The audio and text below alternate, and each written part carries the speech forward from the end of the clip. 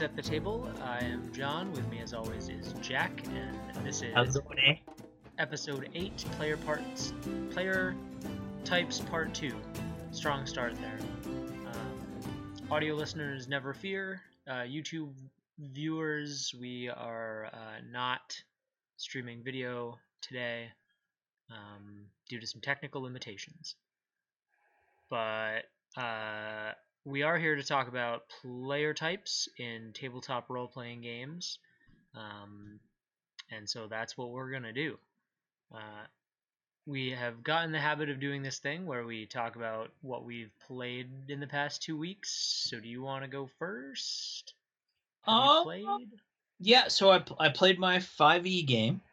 I am playing a Smurf Neblin um, bard. I'm kind of the de facto party leader, and she was up to her regular hijinks of terrifying people and trying to double cross other NPCs. And I'm just waiting for my DM to get sick of her noise and just kill it off. Because every time he assigns us a task, or we're basically working for the town guard, but my character would really like to just double cross the town guard and start her own like criminal syndicate. Oh, nice. Neutral evil character, right? Yeah. So that's kind of what she's been after, and the town guard wants us to start up a fighters guild to train up more fighters who might potentially be town guardsmen. So my character is taking that Oh. as an invitation to recruit a brute squad. She could use the Fighters Guild as a front for her thievery. Yes, that's kind of her goal. That sounds cool. So we'll see how that plays out, or if my DM is gonna has other designs for the party, and we go in a different direction. But that's where she's headed right now. Cool. Looking So what did forward to you play? hearing what happens with that. We finally got to play our main game. Um, it was like 4 sessions, I think, where we were playing alt game, one shot, alt game, whatever we could. But we finally got everybody together, and the party was awoken by the tremors of distant quakes and ran outside to see a pillar of black smoke rising far, far on the horizon. Um, Deciding not to investigate that and sticking to current tasks at the moment, they investigated an abandoned elvish fort, and as per their norm, didn't learn a whole lot about it before they decided to go there. So they don't have a whole lot of history about the fort. Um, they leveled up their magical quest artifact items, which are these homebrewed items that I've done for each of them that have their own uh, like XP requirement for the gear. So like the druid in my party, Katrana, she has a item called the Totem of the Beastwalker, which is a left glove slot magical fist weapon slash item that is basically a bear paw adorned with gems and stitching and feathers and that sort of thing. And the effects of that let her. I basically gave her the beast spells ability, letting her cast spells while wild shaped very early. And so as that item, as she wild shapes and casts spells while wild shaped, each time she does that, she gets an XP for the item, and when the item reaches certain XP thresholds, it does more things. So everybody in my party has one of those. One player is still on their quest to get it, but those are a super fun thing that I've been doing. They fought some invisible stalkers, found some mithril loot, and took a rest in a tiny hut cast within a temple of Asha, which is the goddess of life and um, time and nature. She's basically the Earth Mother in my world. and 2 of the PCs worship her. So it was good. It was a really good session. A lot of sort of juicy bits of world building lore in there, and I am just excited every session that we draw closer and closer to what will be the end of um, our Arc 1 campaign, which it'll be 2 years for us this June. So I'm kind of trying to wrap Arc 1 up so that we can play Arc 2, which I've started teasing.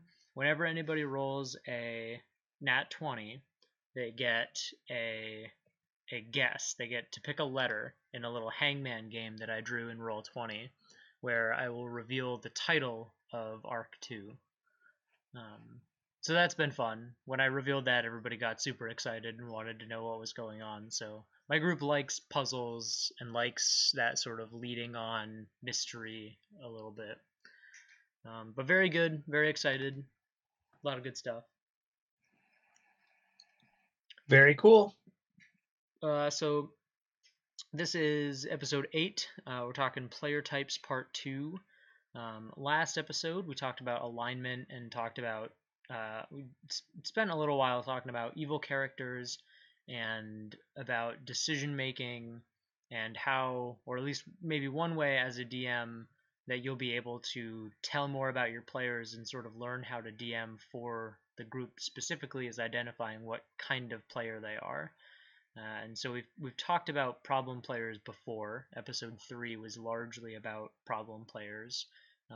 And we decided to do that first because handling those players that will break the game is a little bit more important than learning more about your players psychologically so that you can improve the game.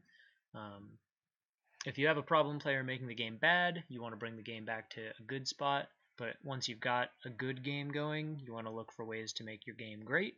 And learning a little bit more about what sort of players you have at your table can help you design encounters that make them feel epic and ways to include them and avoid other trouble. So I think that this is going to be good. I think this will be a good discussion.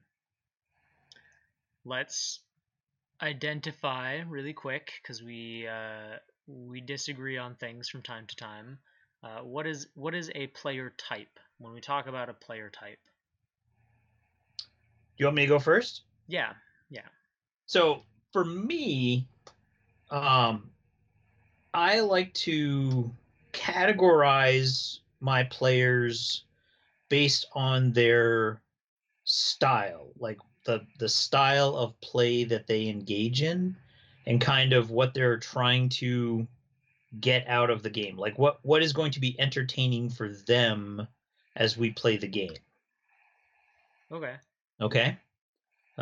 So it's the I categorize them so that I can figure out what they're after as a player, and as a DM, then I can try and provide that stimulus. Okay. I wrote out a thing that I probably don't need to read, but I agree, and I think that in talking about player types, a player type should be a non-judgmental label applied to how someone typically role plays their characters. And so we've talked before. We've used the terms, but haven't talked about it a lot. But we've said things like wallflower, alpha gamer, min maxer, and we've got a list that we'll go down and talk about.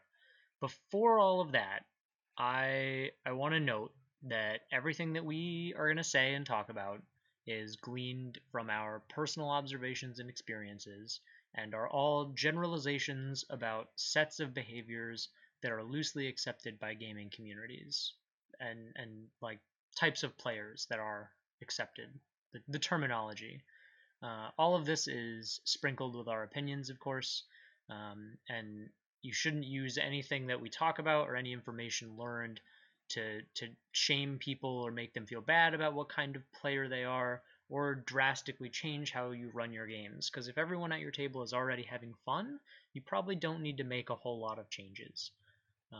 There are positives and negatives to each player type, and like any issue with like people, we should try to treat people with respect and compassion and understanding. So See, you went in a whole different direction. I was gonna joke around and go, why not be judgmental? That's the whole point of judging and categorizing is. But I was just doing it as a joke, as a lark. But you went down the very stern, serious Well, route. I just didn't want anybody to hear like, oh, method actors make the best players, so I'm only gonna find a group of people who are method actors, and if someone's not talking enough, I'm gonna kick them out of my group. Like, I just don't want someone to misuse the information. Well, here's again. Here's the joke on someone who's gonna do that. That these are archetypes of players, and there's very rarely ever one person who is exactly one thing. Like Oh, sure. you're gonna, it's a spectrum. Like today, I'm much more of a method actor, but I get into a different kind of game, or I get into a game setting, and all of a sudden, I turn into the tactician. Like just Mm. because we are explaining these types of players, um, it is foolish and short-sighted to say that one person fits in one mold and is constantly that mold throughout their entire gaming career. Uh, Yes. Even within the same game, even within the same player character, people will shift from one of these to the other. It's very fluid. Even within the same session, I've seen. Oh gosh, yes, Yeah. absolutely. Yep. Um. So that all being said, I started with our first one, method actors. Oh, Uh, thank you, because that's me. I was gonna say you identified as this last week, so I'm gonna let you take the head on this one. You got the template there? I do. All right. Well, Well, go let's see ahead. here. Oh, there it is. Uh, so why is it called the method actor? So, That one might be a little self-explanatory, but well, I don't know. I mean, you're the go theater ahead, guy. explain it. So an actor, and if I get it wrong, you've got to tell me, because again, you're the theater guy and I'm not. That was high school theater does not count. But a method actor assumes the personality and characteristics of the character they are playing, right? So if you read any kind of Hollywood biographies, or you follow entertainment um, news or media, you'll hear that so and so is a method actor, and I can't name a method actor off the top of my head, but um, they're the folks, like actors, that'll do their own stunts. They get into character, and then they spend their time as that person.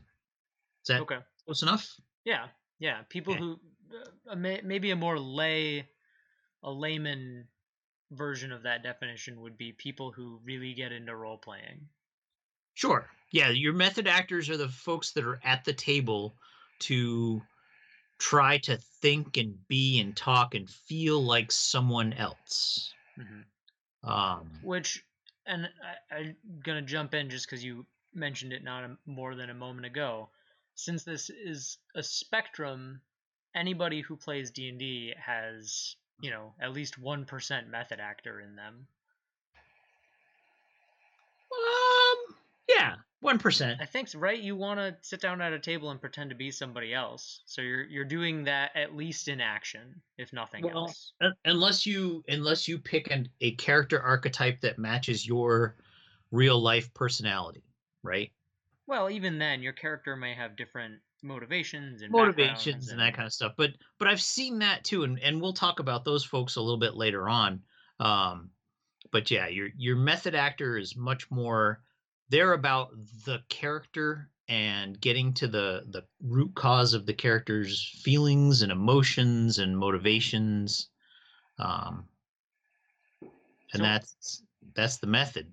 so if I'm DMing, why is it a good thing that you, someone who identifies as a method actor, is at my table? What are the pros of being a method actor? The pros of the method actor is that they are going to give you a much more immersive game. Um, and yeah, so we'll stick with pros, right? They're going to give you a much more immersive game. If they're playing a dwarf, um, right, they may fake a Scottish accent because for whatever reason most dwarves are thought to be Scottish, or or that kind of, with the Irish brogue or that kind of thing. They're gonna pick actions and interact with NPCs based on their character's archetype. So if like I said, I'm playing a Snurfneblin bard, and she's mean, and she is from the Underdark, where she was an accountant in a drow noble house. So um, she's sassy and she's sharp and she threatens people. And sometimes she makes good on those threats and she scares the party members. She scares the other players, and sometimes she even scares me, because it's like, in real life, I would never skin someone else to make footwear. Right, right. But my character thinks that's a perfectly good response to being double crossed. You have to have a pretty high degree of self-regulation to not fall into that character too hard. Yes, yes. So that's the pro. You get a much more immersive experience. You get a much more true to canon, or true to the game world, right? Because the method actor has done lots of research to figure out why Snurfneblins are employed by the Drow, and we've read lots and lots about Menzoberranzan and Chadnazad and all those other places, right? Mm-hmm. Uh, and of course, I'm a method actor, so I'm expressing my method, right? This is how I do what I do. Right. Um, but let's see here. I'm trying to think of other pros. So what do you think are the pros? That's the big one, is the immersion and the story connectivity and the canon connectivity. Yeah, I think people who are trying to roleplay a character that really fits in the world make for a better experience anyway. Hmm. I think at least half of my group is at least half method actor. So I have people who, roleplay their characters fairly well and are interested in they're interested in the world, especially as somebody who likes to homebrew a lot, because I'm gonna just keep talking about that. They're interested in the world that I've created, and uh, reflect on their backstories and make decisions based around information that is available to them, which sounds very basic, I guess. But I like that, because some people who sit down to play D&D don't really necessarily care a whole lot. They just want to feel heroic and slay a dragon. They don't care that their father knows this elf in a faraway town who was friends with a map maker and hit a stat. Like, they just don't, you know. A compelling story is perhaps more compelling to a method actor than somebody else. So I appreciate having them at my table. Okay. So what's the downside? I think sometimes people can get carried away, and this, uh, I think when method actor players do this, they start to sway from method actor to spotlight hog. And if they are really engaged with something that's going on, or you are DMing a portion of their personal quest and they are consuming lots of table time, perhaps taking it away from other players, um, that it I don't think it happens a whole lot, but it's something to be aware of. Um, And I think maybe another thing that makes it a little tricky as a DM is sometimes those players who you expect to be doing things in character will say something and then be like, oh no, I didn't say that in character. And you're like, well, okay, not like you, but all right. Um, so sometimes smart method actor players may weasel around some things sometimes, but I'm also not a DM who is okay. Everything you say is a thing that you're doing in game. Um, So I'm comfortable with that, and I trust my players. But in a newer group or a lesser well-established group, you might run into that. Okay. I don't know. Do you think there's anything else glaringly? Sure. So here's one that I have run into a couple times as a player, is that the party and the story and the adventure need to go in a certain way, and my character just wouldn't do that. Oh, okay. So I'm thinking about my um I got brought into a game as a takeover. So I took over a seat from a player who had to leave. And they were like, "Oh, you can bring in your own character." So again, I'm a method actor, right? So I wrote a big backstory, had all sorts of stuff going on in my life, and then uh, had a dimension door opened underneath me, right? And all of a sudden, I'm in this new world with new people, and as a method actor, my character wants to go home, right? That's Yep. the like, yep. I was fighting devils, uh, and trying to defend our forge for Moradin as a dwarven cleric. They opened this dimension door underneath my feet, and boom, here I am in Barovia, as a Curse of Strahd. Oh Um, no. Here I am in Barovia, and I don't know how to get home. And I'm feeling guilty that I left my comrades in battle, and I'm trying to get back there because, oh shit, now it's a day later. I don't even know if they're alive anymore. Now it's a week later. And so, like, he, I eventually, I, I didn't have to be spoken to by the DM. Having DM'd myself, I started to pick up on the cues from the other players that, like, oh yeah, the dwarf's gonna rush us along. It's like, no, not today. You know what? That battle's over. It's been a month. My comrades are either made it through and they're alive, or they're dead, and they don't know what happened to me. They're probably feasting my death as we speak. So I'm gonna settle down and stop being such a jackass. But that was a con. Like, my player would be doing this. My player would be having these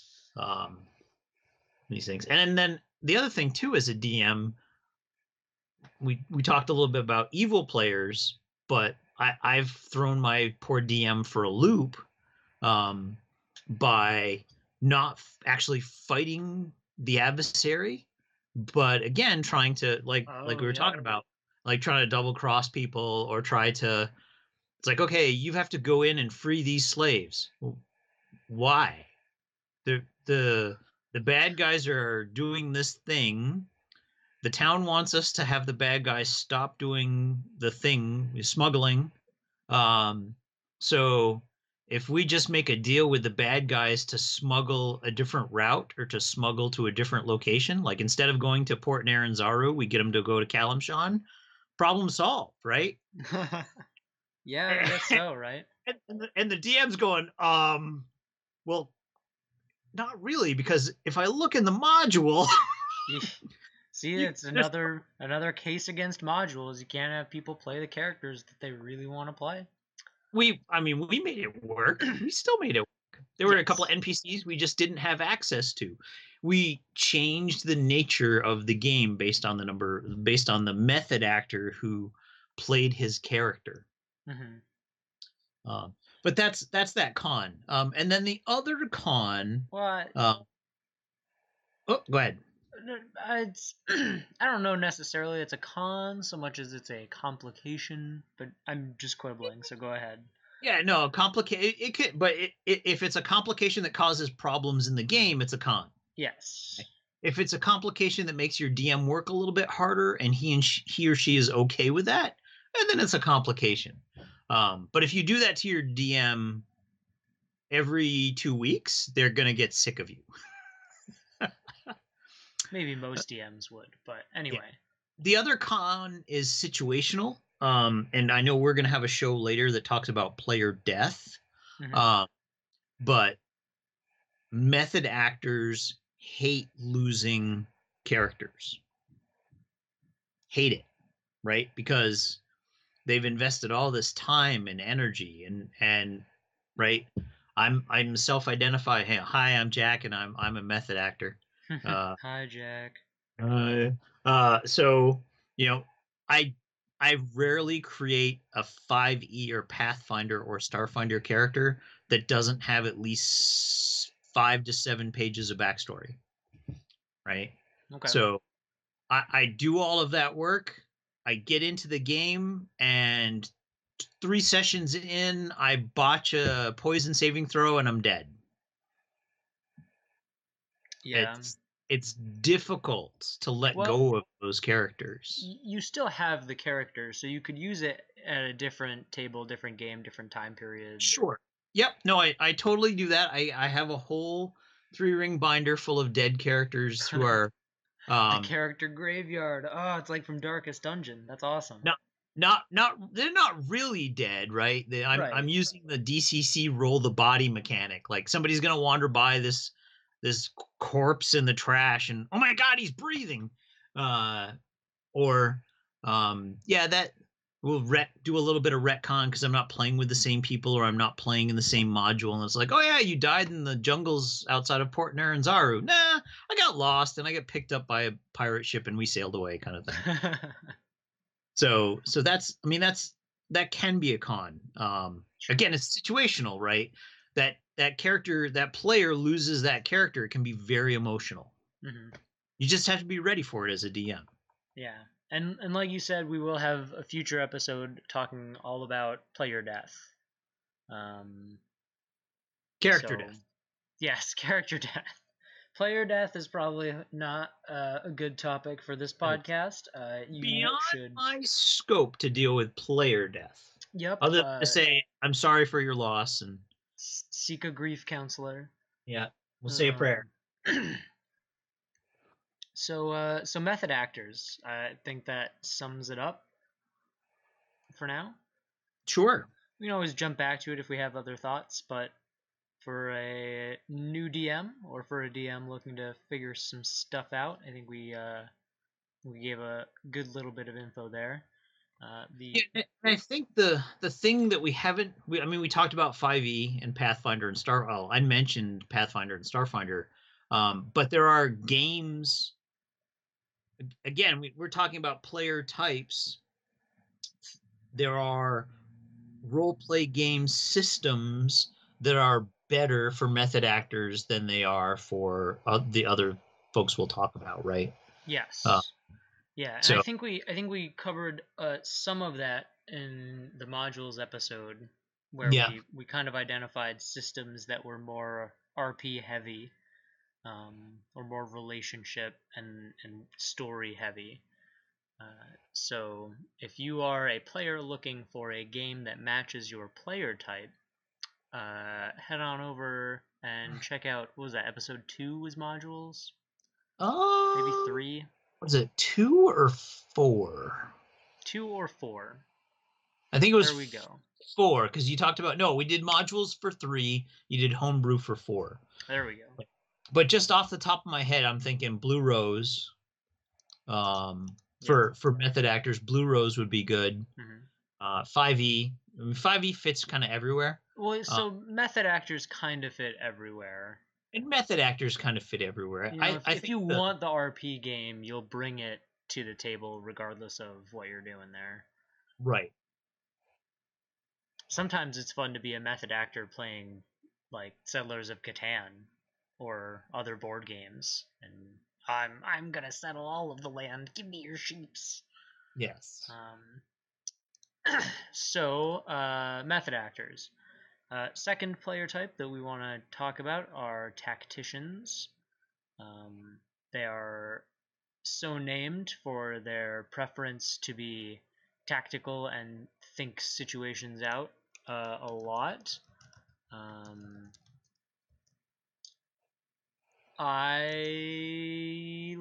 I DM from a very tactical standpoint, I think, and we haven't mentioned at all that there are DM types because I don't know that there are because you kind of have to do a little bit of everything as a DM.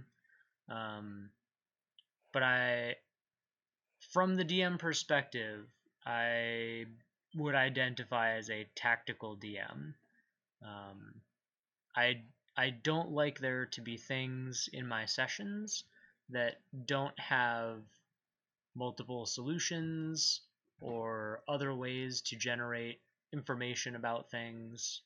Um, and I'm thinking tactically both in and out of combat. So my party is trying to they're waiting on a translation for some journals that have something to do with an event called the Lightless Veil. And for me as the DM, there have been lots of small clues here and there and things that will line up once they have a little bit more information. But I like to do lots of that. Okay, there's 4 or 5 pieces to this. Let's sprinkle them out and give them to them at different times and let them see how to do it. It would be like looking at a chessboard and you can't see squares like A2 through 6 through like C2 through 6. Like those squares are just blacked out. So you're playing a chess game without being able to see all of the board. And I really like thinking about DMing like that. Um, from the player side, Yeah, what about the player? I think tactical players enjoy puzzles and breaking down situations. I've got one player who is very strongly puzzle oriented, and he is playing a rogue monk multi-class. So he's very like I can move a little bit farther, and if I'm behind them and have an ally there, then I get my advantage and my sneak attack. So tactical players like having the dials that they can twist. They like having resources that they can manage and calculate almost the most effective or efficient way to use their resource um, or to solve a solution. Do you have anything you want to add to defining tactician players? So I think you stayed away from combat, so I'll throw out combat. These are the folks that want grids on the table with line of sight indicators and where's my miniature and which way am I facing and what's the fire rate of my weapon. And yeah, these are the folks that are very focused on tactical situations. What these are the what's the turn order, who's acting first. That's these folks. Mm-hmm. Not I did veer away from combat, but you're right. That is also them. Yep. Yeah. So yeah, if you got a lot of tacticians at your table, you've got a dry erase hex board or a dry erase um, mat with markers and miniatures and rulers and yeah.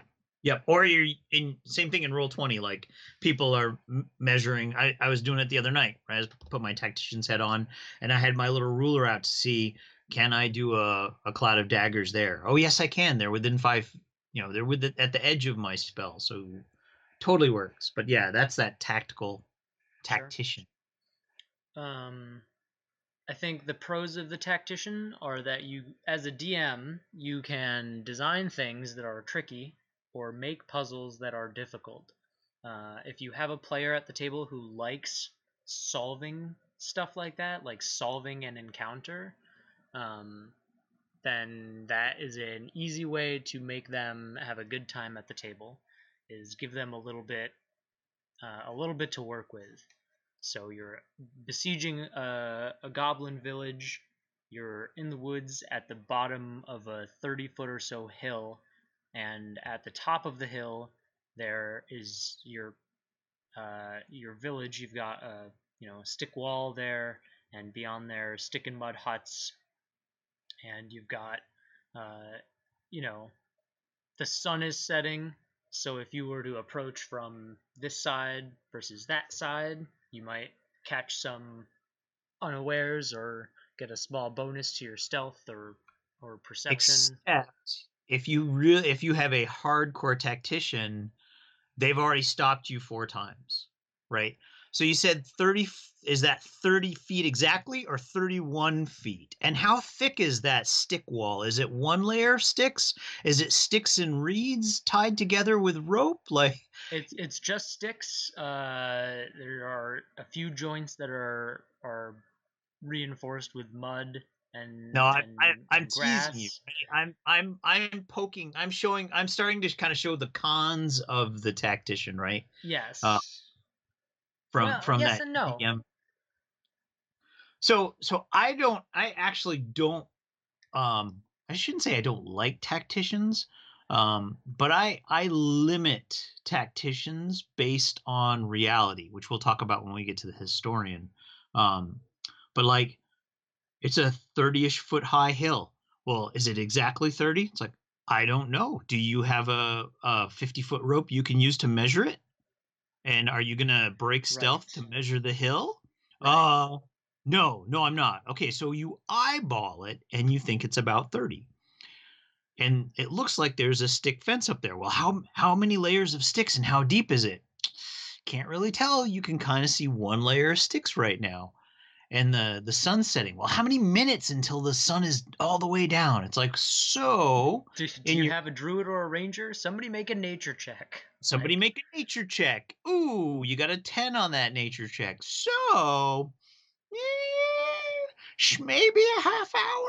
Like that's where you get into your con for your tacticians because they're going to start to ask for very specific details that might not be readily apparent or uh, or in the that situation. or that might not super be necessary, because whether it's 30 feet or 31 feet, when you say I want to move up to the top of the hill and do a perception check, your DM will say, all right, well, you move to the top of the hill and roll your perception, or you move to the top of the hill and your movement runs out and you're not quite at the top. You'll have to wait until next turn.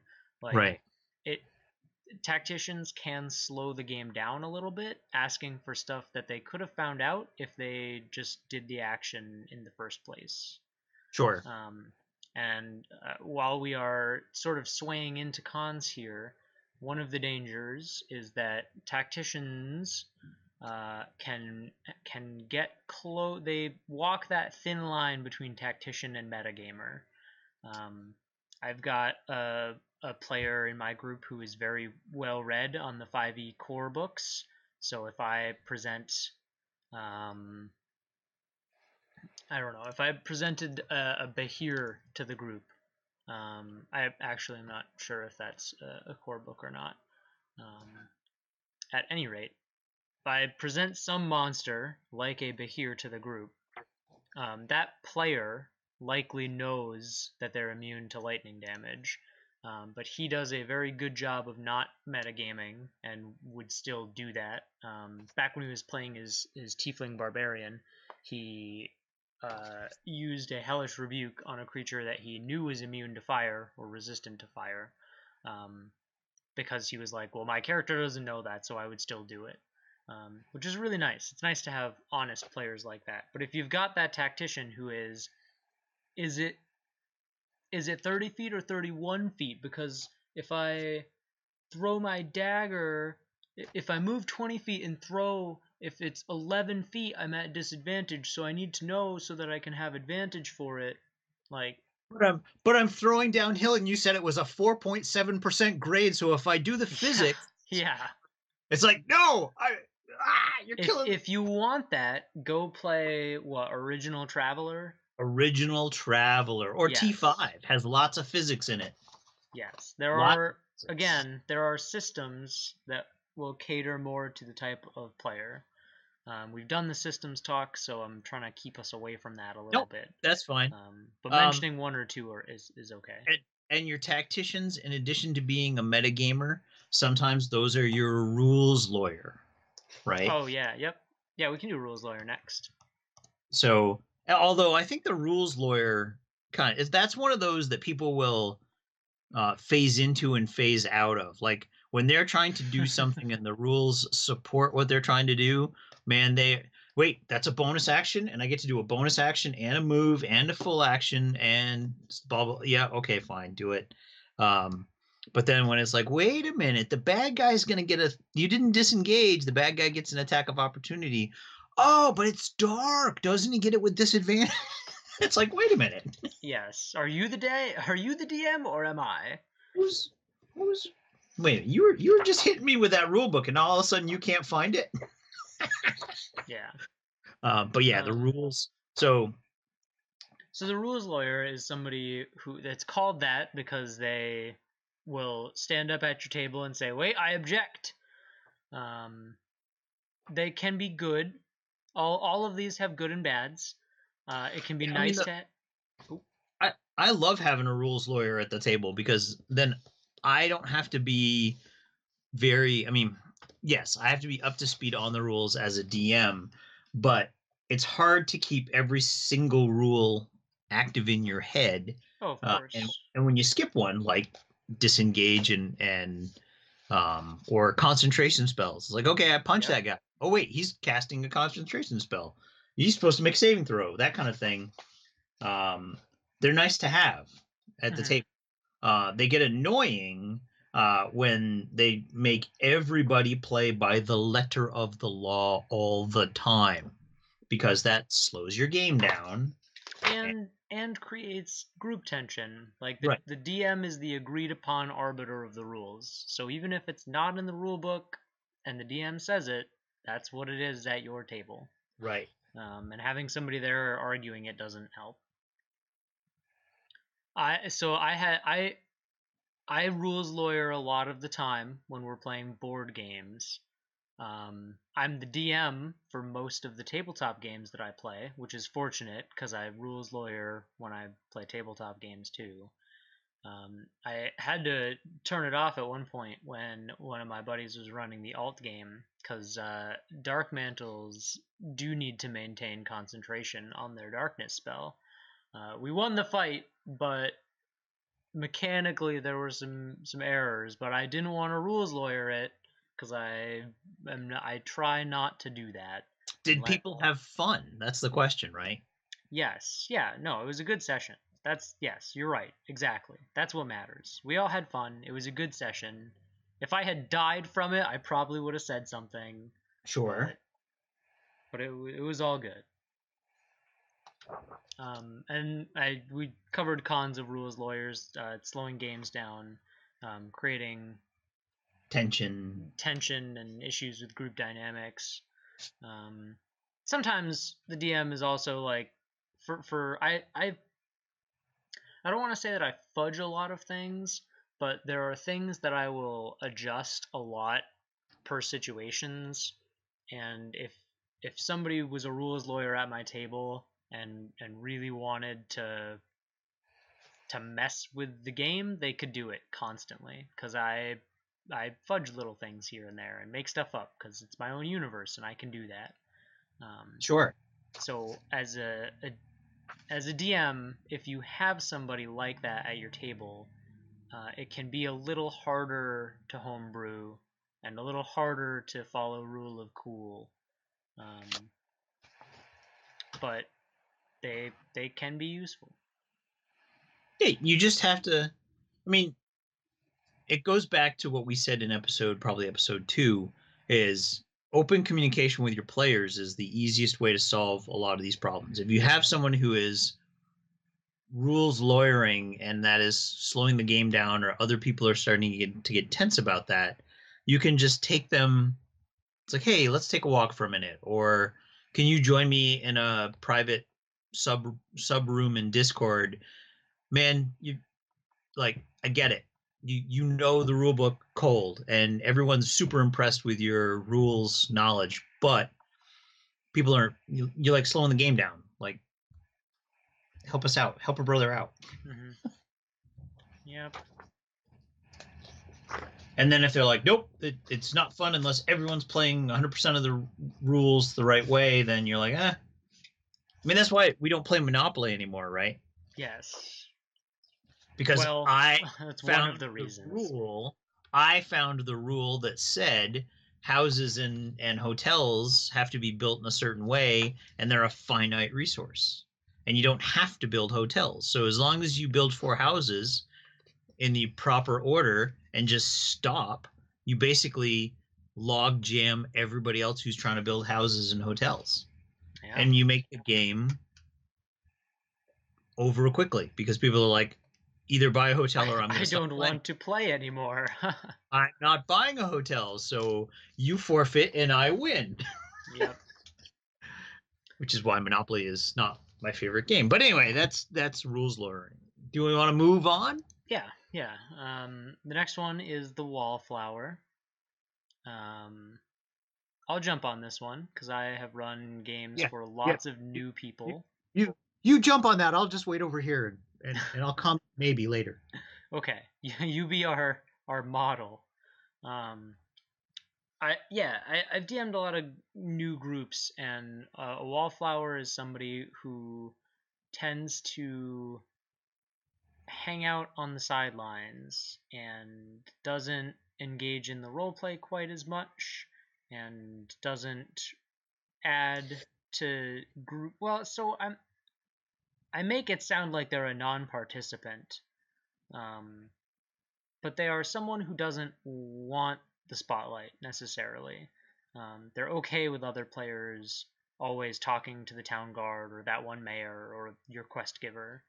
Um, they're okay being a supporting character. They are called wallflowers because it's a saying from a long time back. I'm not 100% positive on that actually. Where wallflower comes from? It's Yeah, from social situations back when humans used to meet with each other, like at dances and stuff, and they would be the people along the wall next to the flowers. next to the flowers. Okay, Or they would be like flowers hanging on the wall. okay, there you go. Wallflowers are they can be good. It's nice to have people who are willing to share the spotlight. So like ideally, right? We talked about a spectrum, and I'm gonna take it a step further, um, visually than a spectrum because I hear spectrum and I think like bell curve. Um, I am imagining all of these player types as rings in a concentric Venn diagram where you've got several layers of overlap here and there. Um, and like you said, people sort of sway in and out of these over time and even mid session. So having people not volunteer, but take a step back to be the wallflower can be good. It's a good way for a player to be if there are other players' personal quests going on, or you're the if you're the barbarian and you're in a wizard's tower and they're trying to have a conversation about alchemical reagents, and you're sitting by the fire. I poke the fire, put log on fire, poke fire. Um, it's okay to sort of take a back seat. Um, Cons of wallflowers would be that they tend to be quieter. They may not engage quite as much. And this is where, as a DM, it can help to either know the player, or talk to the player and get to know them and find out if that is, hey, I'm afraid to roleplay, I don't want people to pick on me, or I'm just generally socially anxious and I'm still warming up to this group or this situation or whatnot. It could be I'm a new player and I'm not confident in all the things that I can do or what I could or should be doing. Um, Callie was that way when we started, when she joined the group. This is her first tabletop roleplay game experience for sort of longer term, and she was definitely a wallflower at the start. Still tends to wallflower a bit. I've been trying to DM around that a little bit, so adding places that are or would be interesting to her character, or adding random encounters that are nature checks, so that she can step up and ask about that plant and talk about that. I think wallflowers are probably. I think out of the list that we have, wallflowers are probably the trickiest thing to deal with as a DM, because sometimes somebody's just having a bad day and they just want to hang out, and other times it's a long-running issue that is deeply rooted in anxiety, and that is something that you can sort of try to help with, but ultimately the impact of that is the cause of that is outside of the table. So I think DMs have a lot of, maybe not a lot, but you have a little bit more work with a wallflower, figuring out, do I do more to draw them in? Do I let them sort of sit back, and as long as they're having fun, that's okay? Are other people at the group pressuring them to engage, or are other people at the group disregarding them because they don't engage? I think wallflowers add the most layers of complication, I guess. And I don't like to call it complicated, but if you identify that you've got a wallflower at your table, think about it a little bit and be mindful how you're DMing that. Yeah, I mean that's the cons. I'm trying to think of the pros for a wallflower. Like a hardcore wallflower is difficult to deal with. It really is. I mean, there are times when it's good that a player kind of assumes the wallflower role because it's not their story at this time. Right? They're trying to not hog the spotlight. They're trying to give other people a chance, so they kind of assume the wallflower mantle. Right. But the person who is a perennial, keep using the flower metaphors here, right? Perennial wallflower, drawing them in can be challenging. I think one of the things that has not worked well for me in the past is giving that person the role, like the pin or the catch, or like you were saying, hey, we found the druid is the wallflower, and we found this weird plant, and we've got to figure out what the deal is. If that wallflower is not ready to bloom, and you put them in that role where the party's depending on them, you can create more anxiety and tension accidentally, right? It's like, oh, the cleric character, the cleric's always kind of in the back, and she's healing people, and that's really cool. But now, wow, there's this religious symbol. Hey, cleric, come on up here and tell us about this. And the cleric's like, yeah, it's a religious symbol. Roll some dice. My character explains whatever it is to you're not gonna trying to put the spotlight just like, hey, spotlight, boom. That's a bad strategy. That will cause your wallflower to wilt. Yes. Yeah, more flower metaphors. Perfect. Yeah. There is research, and part of my research in my college experience was on tabletop role-playing games and social anxiety. And there's a pretty good case. It's like in the psychology research for tabletop role-playing games being really good for social anxiety and other social-based mental afflictions. And so if you are comfortable enough as a DM to take a wallflower under your wing, using a tabletop role-playing game is a really good way to help them sort of break in, whether that is adding a friend to your friend group, adding a stranger to your tabletop group, and these are transferable skills. So a new intern at work I'm sure that there is some lesson in here for parents with middle children, but yeah, there's a lot. There's a lot that tabletop games can do for Wallflowers, and there are lots of ways that Wallflowers impact our tabletop games. Who's next? Well, I guess my closing thoughts on the Wallflower are just handle with care. Yeah, just make sure they're having fun. I mean, that's the and I mean, I know I'll talk Myers-Briggs, right? Sure. The personality structure, right?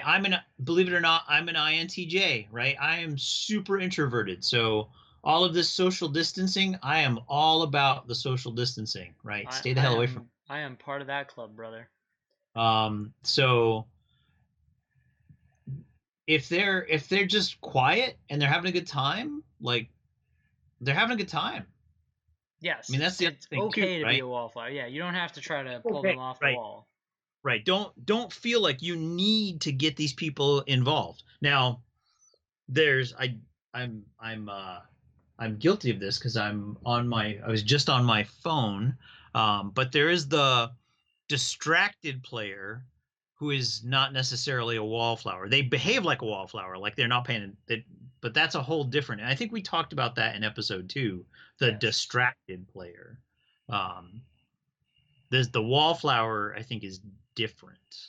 Yeah, there's it's all sort of the mindset of it. So if you've got a player who's on their phone or isn't engaged because it's somebody else's story, then that is different than somebody who isn't engaging because either your character wouldn't, or that player isn't comfortable, or somebody else has the spotlight and they're comfortable with it. I think there are lots of acceptable reasons to be a wallflower. Yep. All right. I'm sick of saying wallflower over and over again. So historian. So let's grow away from the wallflower. Let's let that idea go to seed. Sorry, I keep doing the plant stuff. I'm so sorry. So let me talk about the historian. Yes, right? Please do. So the historian is very much. I kind of put them in the same general. Close in that Venn diagram you're describing, they're closer to the method actor. They may also be close to the tactician, but they are looking for historical accuracy, linear connection with canon. So I've done this to my DM, right? We're talking about Drow, and as you know, I'm a huge, right, R.A. Salvatore, Ed Greenwood, Lisa Smedman fan. It's only episode 8. You've only talked about it 8 times. Right? I've even cursed in Drow on one of the episodes. But so he's like, so you're gonna meet somebody from a Drow noble house, and I was like, awesome. What house? And it's like, oh, it can't be that house, because if we're playing Dale Reckoning 1638, Chednazad the city has fallen, and he's like, Jack, just shut the hell up. Right. But that's your historian, and we see this in 5e, right? Because 5e has a very rich fictional background where there are lots of fantasy authors providing lots of canon. We see this in other games. You see this in Traveller, right? Traveller has a very detailed historical account of the Third Imperium and the fall of the Third Imperium and Mega Traveller and so on and so forth. Like, there are games that have these very rich and detailed canons, and the historian just sucks it up and loves it, right? The historian, depending on what, and you'll see historians pop up when you're playing, and I know I'm not supposed to call it Cthulhu, like games that are based in reality or quasi-reality. World War II games, Wild West games, Vampire the Masquerade. If you're playing Vampire the Masquerade in the 1990s, right? Historians are all over like, hey man, the cell phone. You got a pager. You don't have a cell phone. It's like, oh yeah, shit, I don't have a cell phone. I'm gonna use my laptop and hook up to the internet. It's like it's 1994. You got to dial up. They're like, oh damn, that's right. I have to dial up to the internet. So that's yeah, oh yeah. But that's your historian. Now the pros of that, which again, right? I outed myself as a method actor. Hi, my name is Jack, and I'm a serial historian. Hi, Jack. The historian brings to the table that rich connection with the canon, and again can help with immersion and to get other folks who are not necessarily historically minded or all that wrapped up about the canon, to give them a little bit more color and flavor for the game that they're playing. Word. Now the cons, right? Well, you mentioned one of them already. Oh yeah, the cons are that they are strict adherence to things that have happened in the canon, right? And same thing, I go as a DM or a GM, I go back to that tactician idea that I talked about.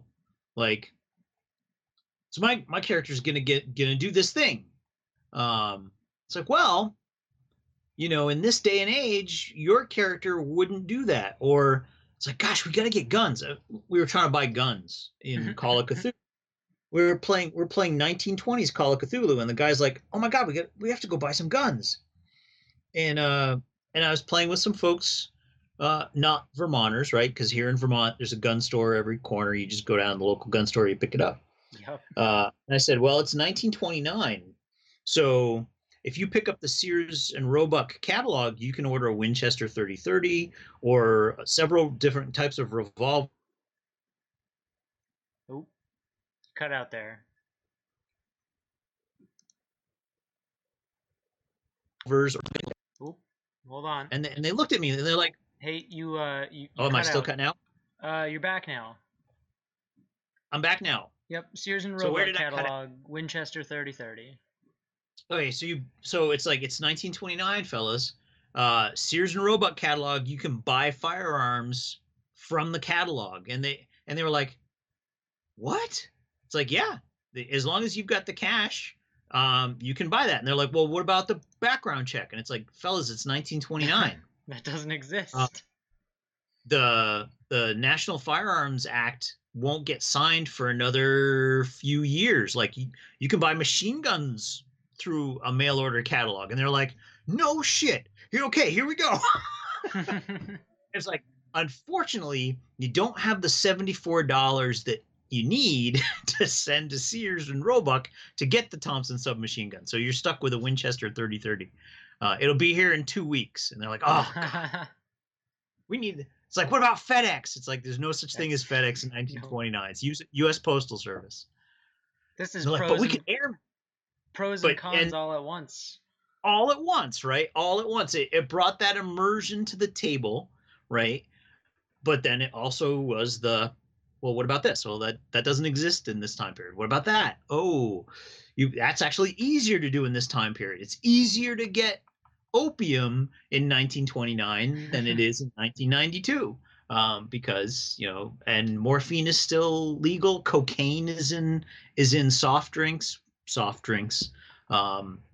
Like, these people don't know what these things are, so they're all kind of wrapped up together. And that's again, it's a balance, right? If you have a hardcore historian who's way interested in history and being historically accurate and being true to canon, you can use them to help your game. But eventually, just like with the tactician, you've got to cut them off at some point so that other folks can get something out of the game. Definitely. Or else it turns into an R.A. Salvatore book club. Right. Which isn't the worst thing, but is not a D&D game. But that's, you don't want to have, like, we're walking through the jungles of Port Naranzaru, It's not Kalimshan. Now my Chult. Yeah, you're walking through the jungles of Chult. You're not having this big long discussion about the fall of Chednazad and the Underdark because none of the characters, except for one, even know what Chednazad is and why it's important that it fell, and nobody gives a crap. Yeah.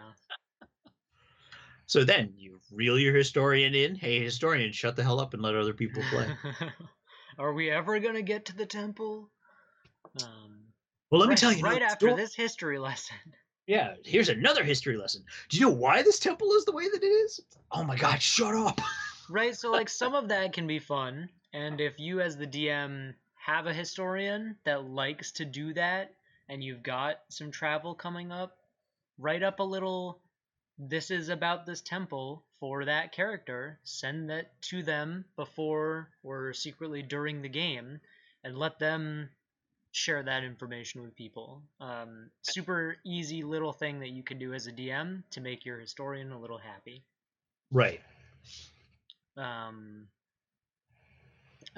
So from the from the DM perspective, I wish that I had a hardcore historian in my group, because so that's harder for you because you've got a homebrew campaign, right? Well, so you say it's harder, but I would love that, because somebody would be asking the questions that I don't think to, that I need to create a fleshed out world.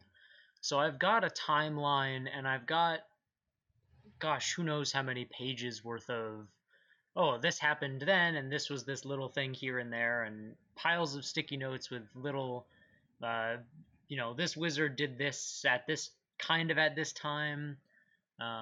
So I've got lots of information like that for my world, but I would love to have an historian, because then I would get to flesh it out more. And as a DM who homebrews, I really like my players to want that. I like that my players are, hey, our backstories take place in this world, so give us a little more information. Okay, totally. Yes, I'm there. I think I identified a lot tactician as my DM style, but I think historian is a close second, or has a lot of overlap for me personally, just because I like that level of depth in my homebrew. Fair enough. Okay, that's probably all right for historians. One of my personal favorites, min-maxers.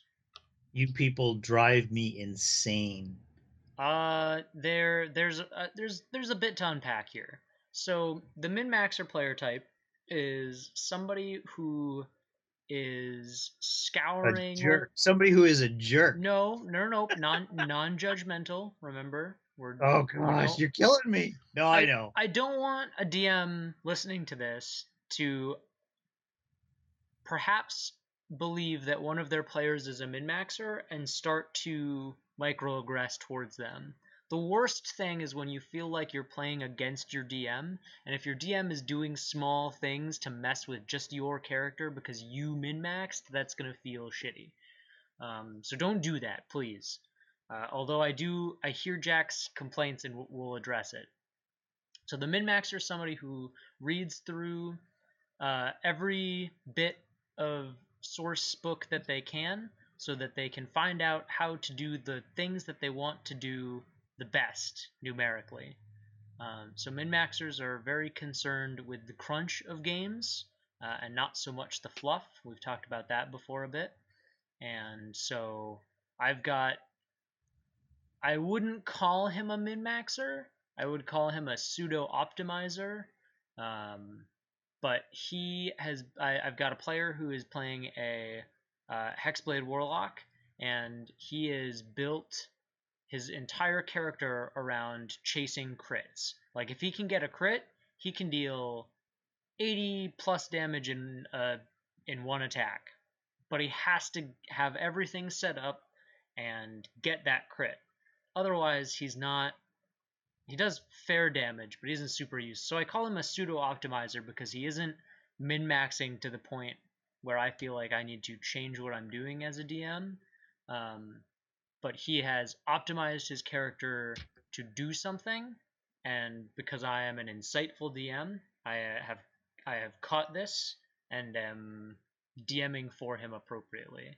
So getting pretty ahead of myself. Min-maxers want high numbers for the things that they want to be good at. So if you are, I don't have it in front of me, but I have looked at it in the past 6 months. There was a chart floating around on one of the D&D subreddits that was average damage per round per various different character setups and builds. And in 5e, at the time of that, because I know there's been some Unearthed Arcana stuff released and whatnot, but a Eldritch Blast Warlock could do the most DPR, damage per round. So if you wanted to be the high damage character, you would go look up broken Warlock Eldritch Blast builds, and you would build your character around that. The pros of min-maxers, because I'm sure that you're going to rip through all the cons. Yeah, I'm glad the cameras are not on because you'd see my teeth grinding. The pros of min-maxers is that it can be, if they don't do it in a way that is game-breaking or awful for the DM to deal with, like my Warlock who is a pseudo-optimizer, it can be good for you as the DM to have players that you know are good at things and are really good at things. That's okay. As a rogue, you should be really good at being quiet, more likely than not. So I would expect you to have a plus 11 in stealth by level 5 or 6. Like, maybe not that much. No, maybe 8 or 9. But it's good to have people who are good at things, and as long as that's not game breaking or frustrating, it's okay. I think another pro of min-maxers is that they understand mechanically how the game works very well, and they can help speed things along a little bit. I think the case that you are going to bring up is a combination of min-maxing and tacticianing, where you've got somebody who has all the numbers and they want the battle mat in front of them so that they can count out the 30 feet so that they know that they can hit the target with their longbow and it's going to deal all sorts of damage. So cons. So I'll be very honest with you. With severe min-maxing, I am not microaggressive. I am open, bald-faced aggressive with those types of players as a DM, because I'm a historian. I'm a method actor. I'm somewhat of a tactician. I think the min-maxer character for me, the min-maxer, or the player who generates min-max characters, right? Yes. It is that bends, if not breaks, the game for me, because if you are and I'm talking about severe, not like, okay, I'm a rogue and I put everything I have into dex and stealth and backstab. That makes sense, right? You were alluding to that. So the big min-maxers though, who, and I'm thinking again, I'm not thinking 5e. I'm thinking of other systems like GURPS, where I'm a spy and I have massive talents in computer hacking and flying aircraft and using a sniper rifle, but I have an odious personal habit and I'm in debt and so they've taken all these disadvantages so that they can max out their advantages. When I'm GMing characters like that, I am not afraid to call them out when they're in a situation that their character would be bad at. Does that make sense? Like, if you and we're gonna get we're probably going to get into this when we get into the Murder Hobo Chaos Stupid type player. But that player who has so finely tuned that Warlock so that they can deliver the Eldritch Blast, but they have no, well, Warlocks have charisma. They have no survival, nature, perception. Like when they roll perception, you didn't see it. I'm sorry. Well, but it's daylight, and it's like, yeah, but you're so busy thinking about all the things you're gonna do when you Eldritch Blast, you didn't,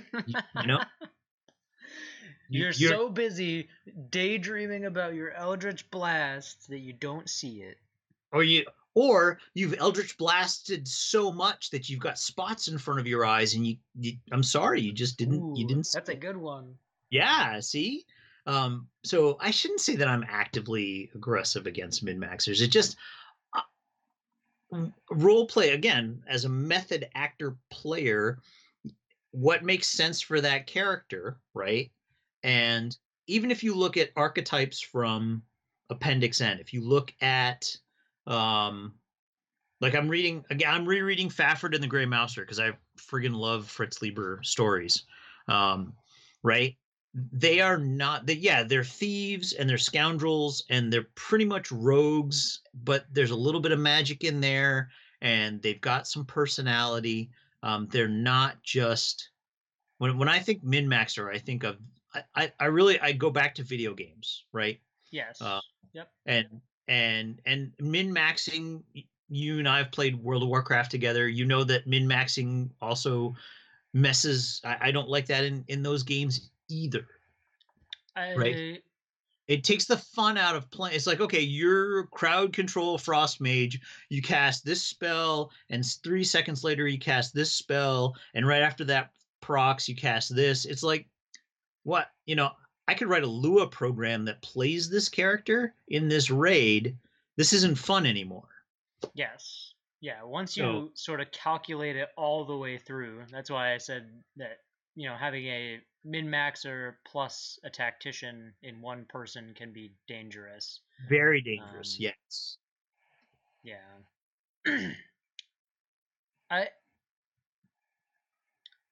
I think it really depends on the degree of min-maxing that somebody is doing. But I think I wanted to defend it, and I think that I did. But I think agree. you did a good job because you knew I was coming out guns blazing for it. And because I agree with you that min-maxers I would put right on the line between player types and problem players. Because having somebody who is hardcore min-maxing makes it harder for everyone else at the table. So here we go. If you've got a tank barbarian who is min-maxing, they're gonna have a massive hit point pool. And as a DM, if you have other people who are playing fun characters, and you've got a fighter who rolled their stats organically and has a 9 constitution, it is difficult to design an encounter that will be challenging or engaging for the barbarian at all without being deadly to that fighter. That's where your method actors are going to save you by saying, hey, Conan, go kick the crap out of those guys. We're going to sit here and have a beer and watch. And if you really get into trouble, Gimli over there will throw a couple heals at you. And you get it turns again, it turns the game more into like a WoW raid. And I'm not denigrating World of Warcraft raiding. It's a blast. I had a lot of fun doing it back in the day. Yeah, back in the day is the keyword there. Well, I still play Neverwinter, and I still do endgame content in Conan Exiles. Like I'm still doing those types of activities. But it turns into like every single fight with that type of party is going to be rinse repeat. You as a DM are going to have to be, like you were saying, I've got to create this encounter maybe it's the barbarian falls down a hole and gets swarmed by a whole bunch of these goblins, and the 2 or 3 that stayed up to make sure that he got tricked into running into the hole start fighting the other party members. But you as the DM have to architect a situation like that, where you can do that. Yeah, it gets a little bit harder to balance. A min-maxer at the table could make other players feel like their characters aren't effective, which those players will say, "Oh, my character isn't as good," or "My character isn't as cool," which is bad, I think.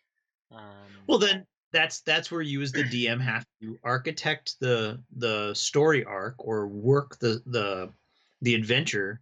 So, yep, it's a smash and bash. The barbarian's been beating the snot out of all of these goblins, and he kicks down the door, and there's a puzzle, or there's a secret door, and he can't roll good perception because he's statted way beyond in other places, and his perception or his religion is just terrible. There's right? there's an intellect devourer all of a sudden.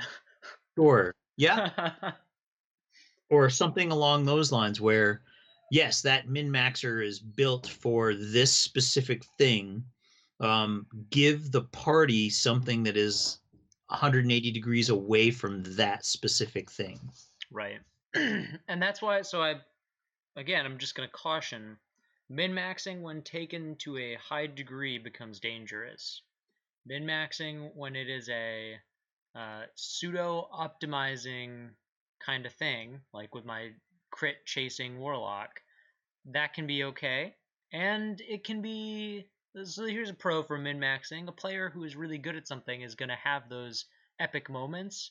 And if you, as a DM, look at the character sheet and are like, oh, this person is, it's all athletics, acrobatics, survival, animal handling, they're gonna, you'll be able to, it'll give you a cue as to how to create encounters, puzzles, fights, quests that give them an opportunity to do those things. So your super acrobatic wizard may not be great at casting spells, but you need to climb a vine to get into a tree to avoid a stampede in the jungle, and you zip right up that, and then you start swinging across trees like frickin' Tarzan in your pointed wizard cap, and now everyone's laughing and having fun, and it can be good.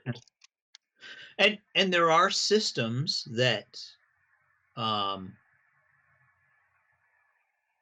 designed to kind of stop that, right? So we've been very 5e Pathfinder, Starfinder like focused, but if we move down the bookshelf here and look at something like RuneQuest Glorantha or Call of Cthulhu, those mechanical systems reward you for the skills that you use during the game versus just, hey man, you leveled up, where do you want to put your points? Right. So if you are someone like me who isn't necessarily a big fan of aggressive min-maxers, those systems are worth checking out, because I'm a gangster and I got a Tommy gun, and okay, cool, but during this session you spent a lot of time on a boat, so your boating skill just increased. What about my Tommy gun skill? It's like, did you shoot anybody this session? No. It's like, well, then, no, I'm sorry, your marksmanship doesn't improve because you didn't practice it. Right. Like, next game session, if you want your marksmanship to improve, find a place, find a gun range, or find some enemies and start shooting at them. And if that happens, great, your marksmanship will improve. If we're still on the boat and you spend some time on this, let's say it's a riverboat, right? You spent some time on the riverboat gambling. Well, now you're boating and your gambling skills just went up. So there are systems that kind of curtail that concept of the min-max. Sure.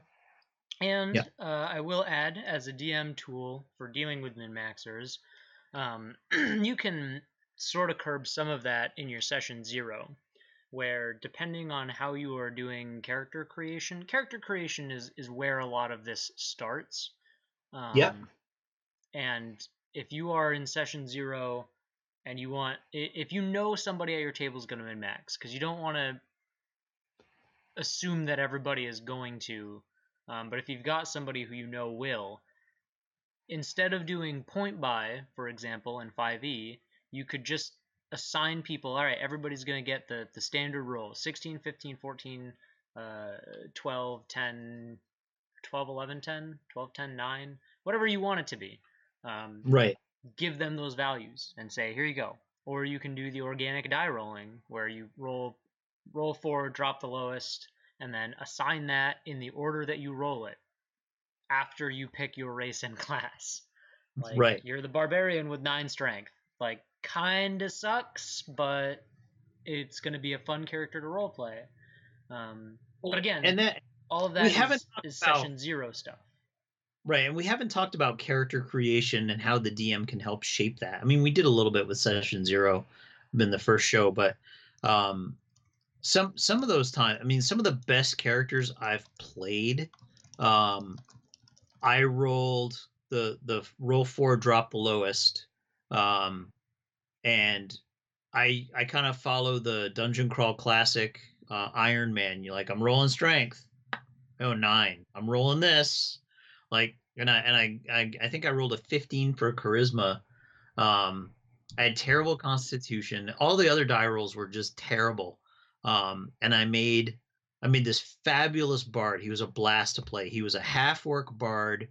Since he was such a weakling and so sickly, they put him in the back with the drum to beat out marching cadence, and they put him in the back because they knew he was weak and slow.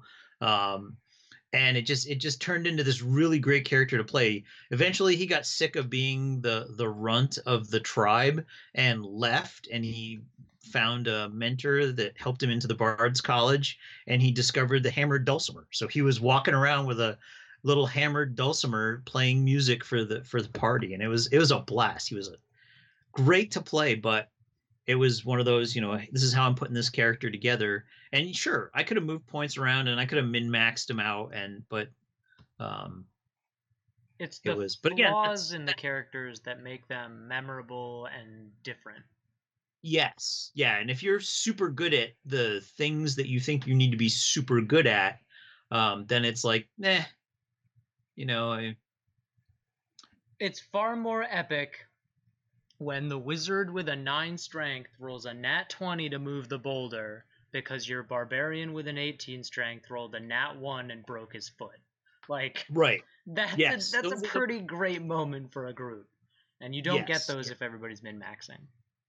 No, because everyone just rolls. Yep, I rolled a 12. Yeah, 12 plus 9, I still hit him.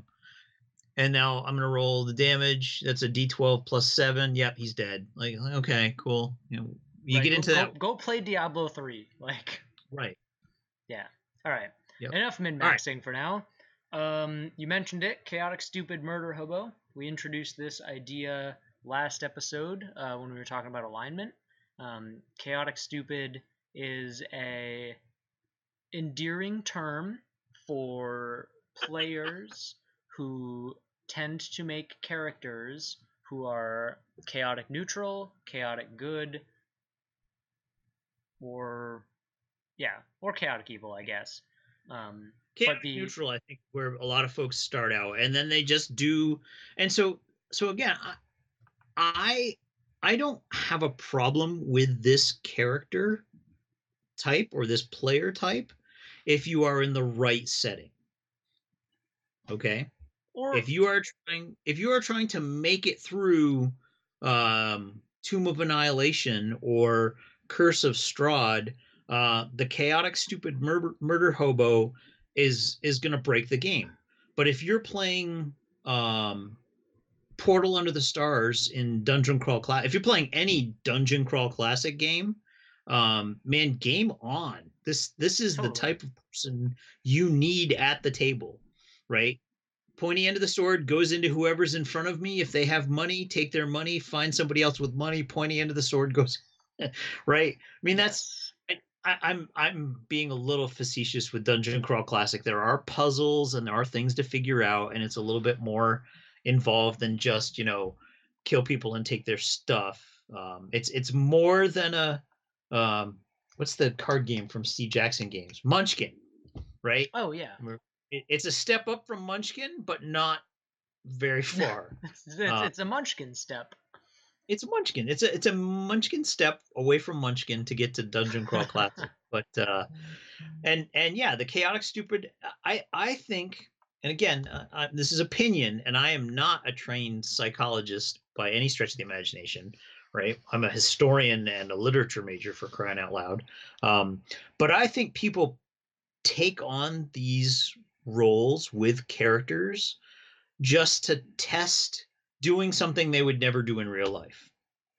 Yeah. Right. Yeah. Well, that's what I mentioned earlier, that there was a wealth of research around tabletop role-playing games, and there is an article that I've got in my portfolio. I have a section, not a binder, but a collection of selected research articles, and there are a couple in there that are talking about tabletop role-playing games and gender identity, where it can be a safe, acceptable place to try out being somebody different. And it can be an acceptable place to try out doing things that are different. Some of the groups that I ran in my professional career have been for mental health groups. And those are youths, ages 12 to 22, who have emotional regulation problems. And if you're hanging out with them in a classroom, if somebody got in my face, I'd fucking nail them, and I'd kill them, and like all sorts of ridiculous stuff. And so if you want to help work through emotional regulation, you can use something like D&D to let them experience sort of the consequences of those actions. And sure. So yes, I don't like using chaotic stupid as the phrase to describe that, but D&D can be a good place to explore things that you wouldn't do in real life. I mean, that's gaming, right?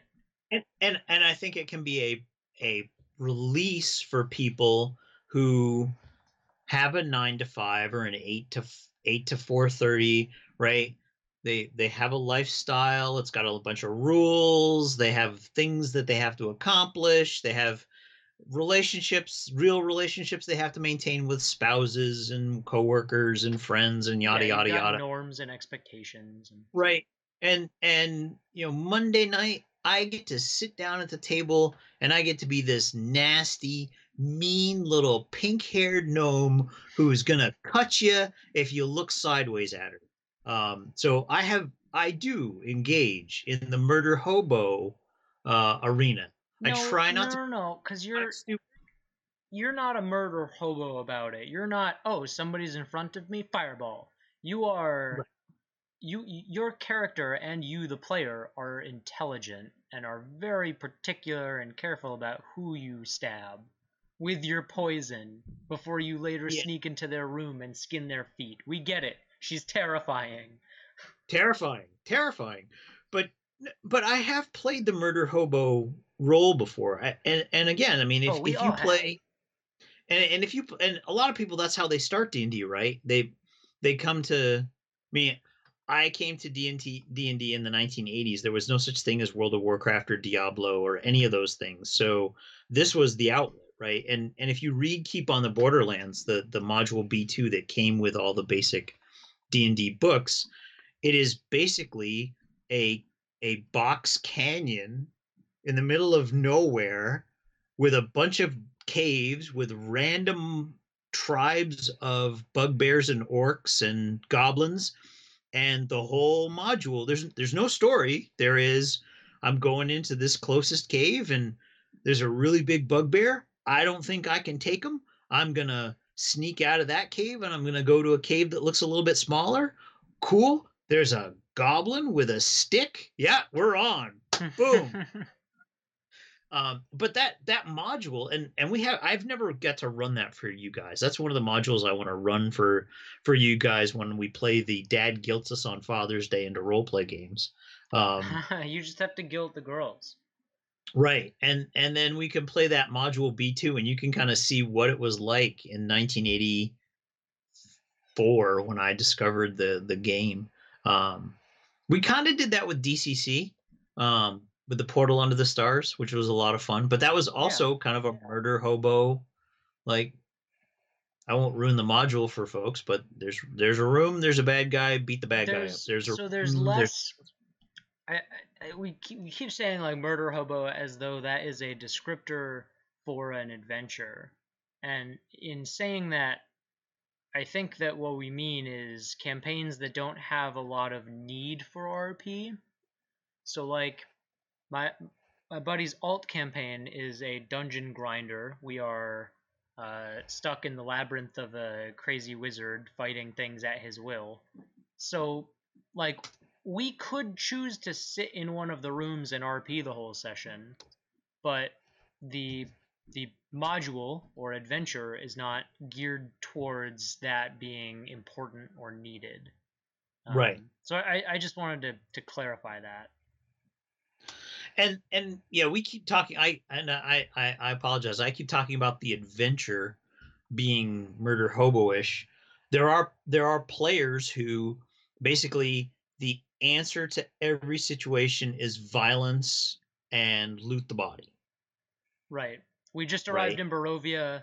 I'm gonna light the village on fire, and that'll get Strahd's attention.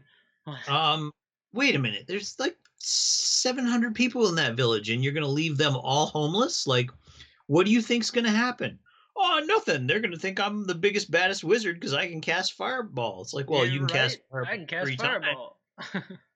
after you're out of level 3 spell slots, like, what are you gonna do, buddy? Well, I'm gonna run. It's like, hope you're faster than the people in. Hope there isn't a monk in that town, or your goose is cooked. Right? Yeah, right.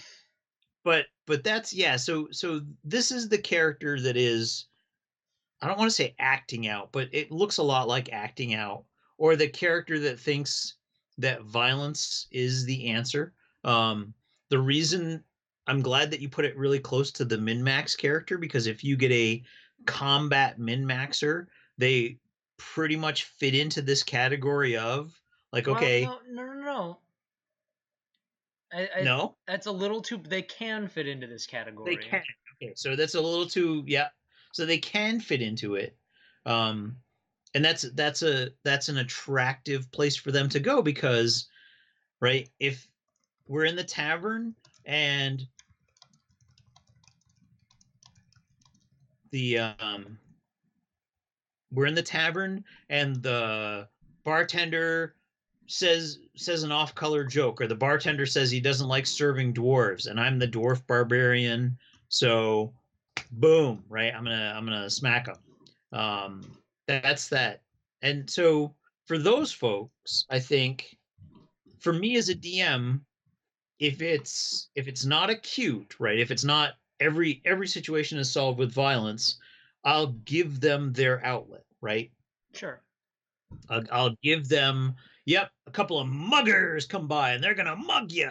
Oh, good. Now I can beat the crap out of the muggers and take their stuff. Okay, good. Now we can go on to something else.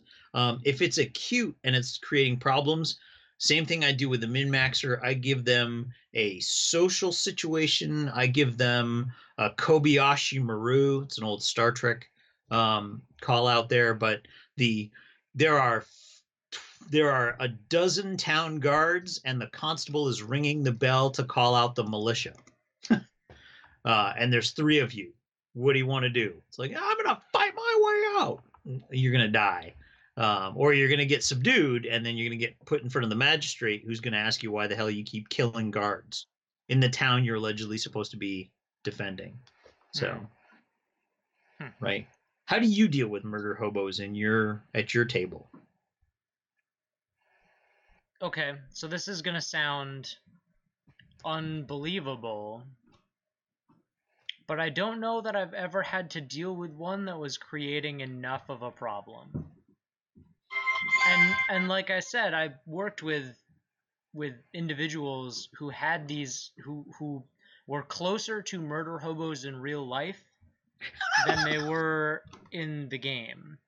Right. And so I think in those cases that was kids who, you know, wanted to fit in and belong and have a good space, but being frustrated and angry is their defense mechanism in real life, and at the table it's not their real life, so they don't need that defense mechanism. So Right. they don't just hit, and sometimes they did a little bit, right? They would like, oh, you find an axe, but it's frozen to the workbench because you're a mile underground at the northernmost mountain in the world. Oh, I'm just gonna beat on it with my warhammer. All right, you spend a couple minutes beating on it, your warhammer cracks. All right, fine, I'll stop. Like sometimes just little hard stops that stop an action, but that don't stop you know, the motivations of the character, right? So that character wants things, they solve problems with their warhammer. If I need to communicate to them as the DM that this is a problem that can't be solved with the warhammer, then I'll do something like your warhammer cracks, or like you said, present them social situations. Like, you guys can talk to the chief of this orc tribe. You dropped out, my friend. Oh, am I still here? Have you got me? I'm gonna keep going because I have the recording on my side anyway. So. Oh, sorry. I've got the recording on my side, so I'm gonna keep going. Perfect. Keep going. All right. Yeah, I just lost you for a second. Nope, that's okay. You're talking to the chief of this orc village. You can get some information about that frozen cave you're gonna go into. Or if you want to try to solve the problem with your warhammer, you could fight them, but it's a village of like 60 orcs and you're 4 adventurers, so like even people who play the murder hobo chaotic stupid don't necessarily they're not looking to kill their character. So right. With a reasonable world, presenting a rational world around them, you can help those players not make decisions that you want them to make, but stop making the decisions that are hurting the table. Right. And if everyone at your table is cool with that and wants that experience, then do it, right? Like we've been saying the whole time. If it's fun, do it. Yes. Keep on the Borderland from Goodman Games and play it and just there you go. So a couple more. We'll wrap these up. Noobs, new players, new characters. New players, sorry. So new players tend to, in my experience, tend to wallflower more than anything else. Or they tend to go the complete opposite of min-max, like fun, I guess I would call that. Sure. These are new players don't have a grasp of all the mechanics and all the rules, and they're like, I want to be an orc wizard. It's like, but you get a minus to your intelligence and you get bonuses to strength and career. You should be, no, I want to be a orc wizard. Like, you know, everybody knows what a noob is. Somebody who hasn't played a whole lot of games. Sure. Pros of noobs is that as a DM, it can be a good confidence boost. If you're experiencing some imposter syndrome, then you might play with a group of newer players to sort of help yourself figure out that you really do know what you're doing. They're a good ground for rules lawyers. So if your rules lawyers is throwing a lot of energy, that new player will suck up a lot of that energy, asking questions and getting advice and that kind of stuff. Yep, definitely. You get those players who want to build, you know, chaotic fun characters, and you get to see some things that maybe you don't always get to, or you get a weird party and you have to design some encounters that are kind of weird too. The cons of new players. Oh, go ahead. Nope. I was gonna just throw out the dwarf druid that grows mushrooms. Yeah, there you go. Right. That is allergic to beer. I don't know. Right. Like something like that. Yeah. Something weird. So what's the con? Cons of noobs can be that it can be frustrating as an experienced DM if you just want them to get through your adventure and they are plugging away, looking at things and doing things that don't really matter. If you bring a new player to a table of experienced players, it can create a little bit of tension because those players have sort of an expectation of how the game will go. Obviously, talk to players before bringing people in or out. And if you've got a good group, hopefully they are on board with bringing more people into the D&D and tabletop gaming fold.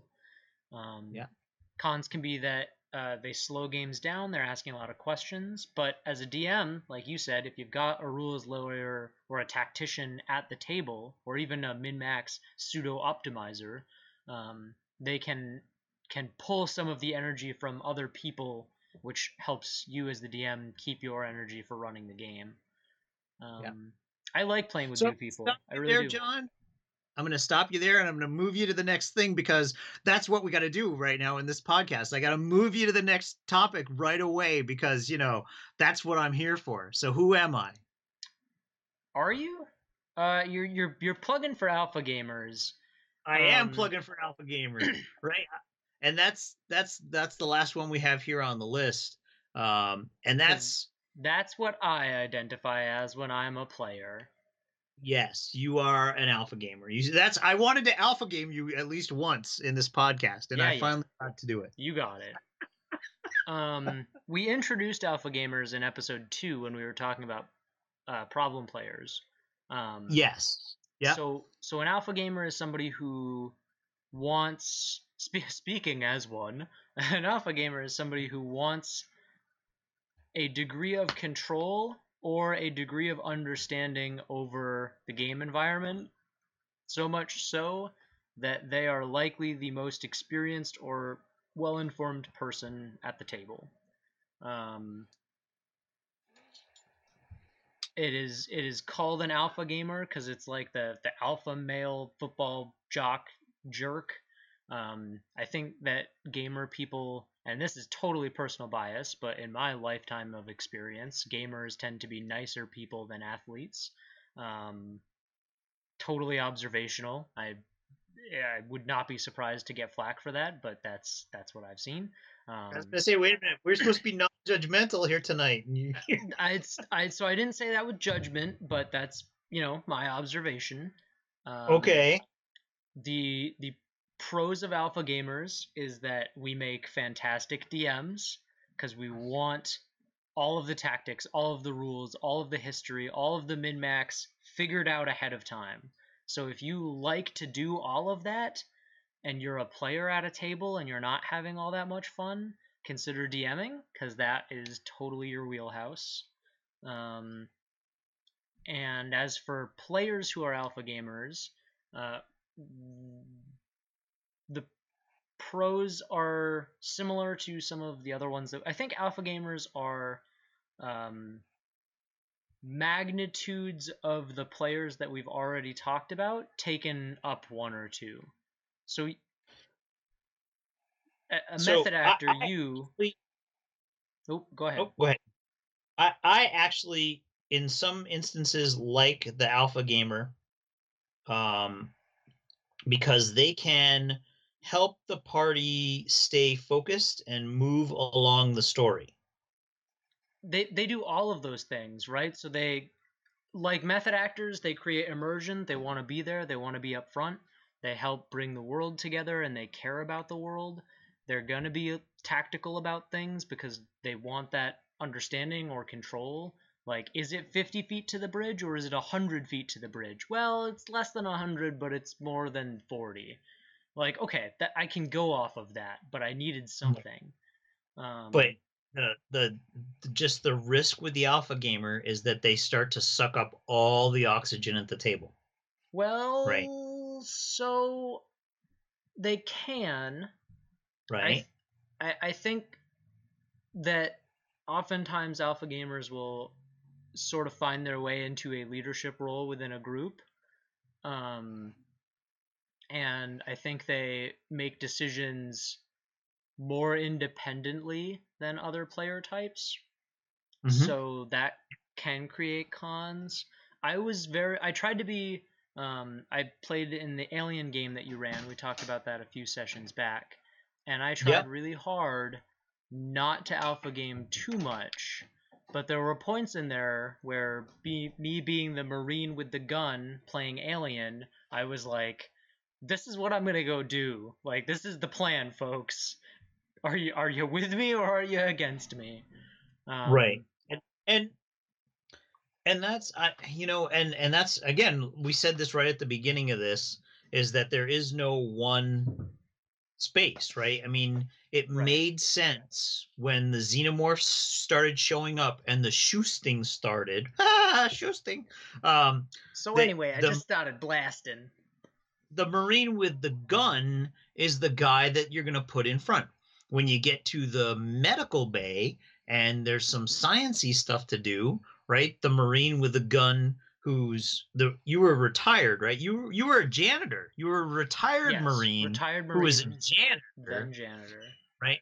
And now, so once you're in the medical bay and they have science-y medical stuff to do, you take a back seat, right? Which you did, and you did fine in that game.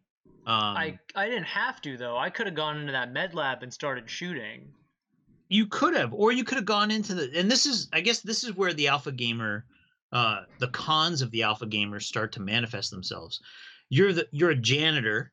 You're there with a corporate executive and a doctor and a robot.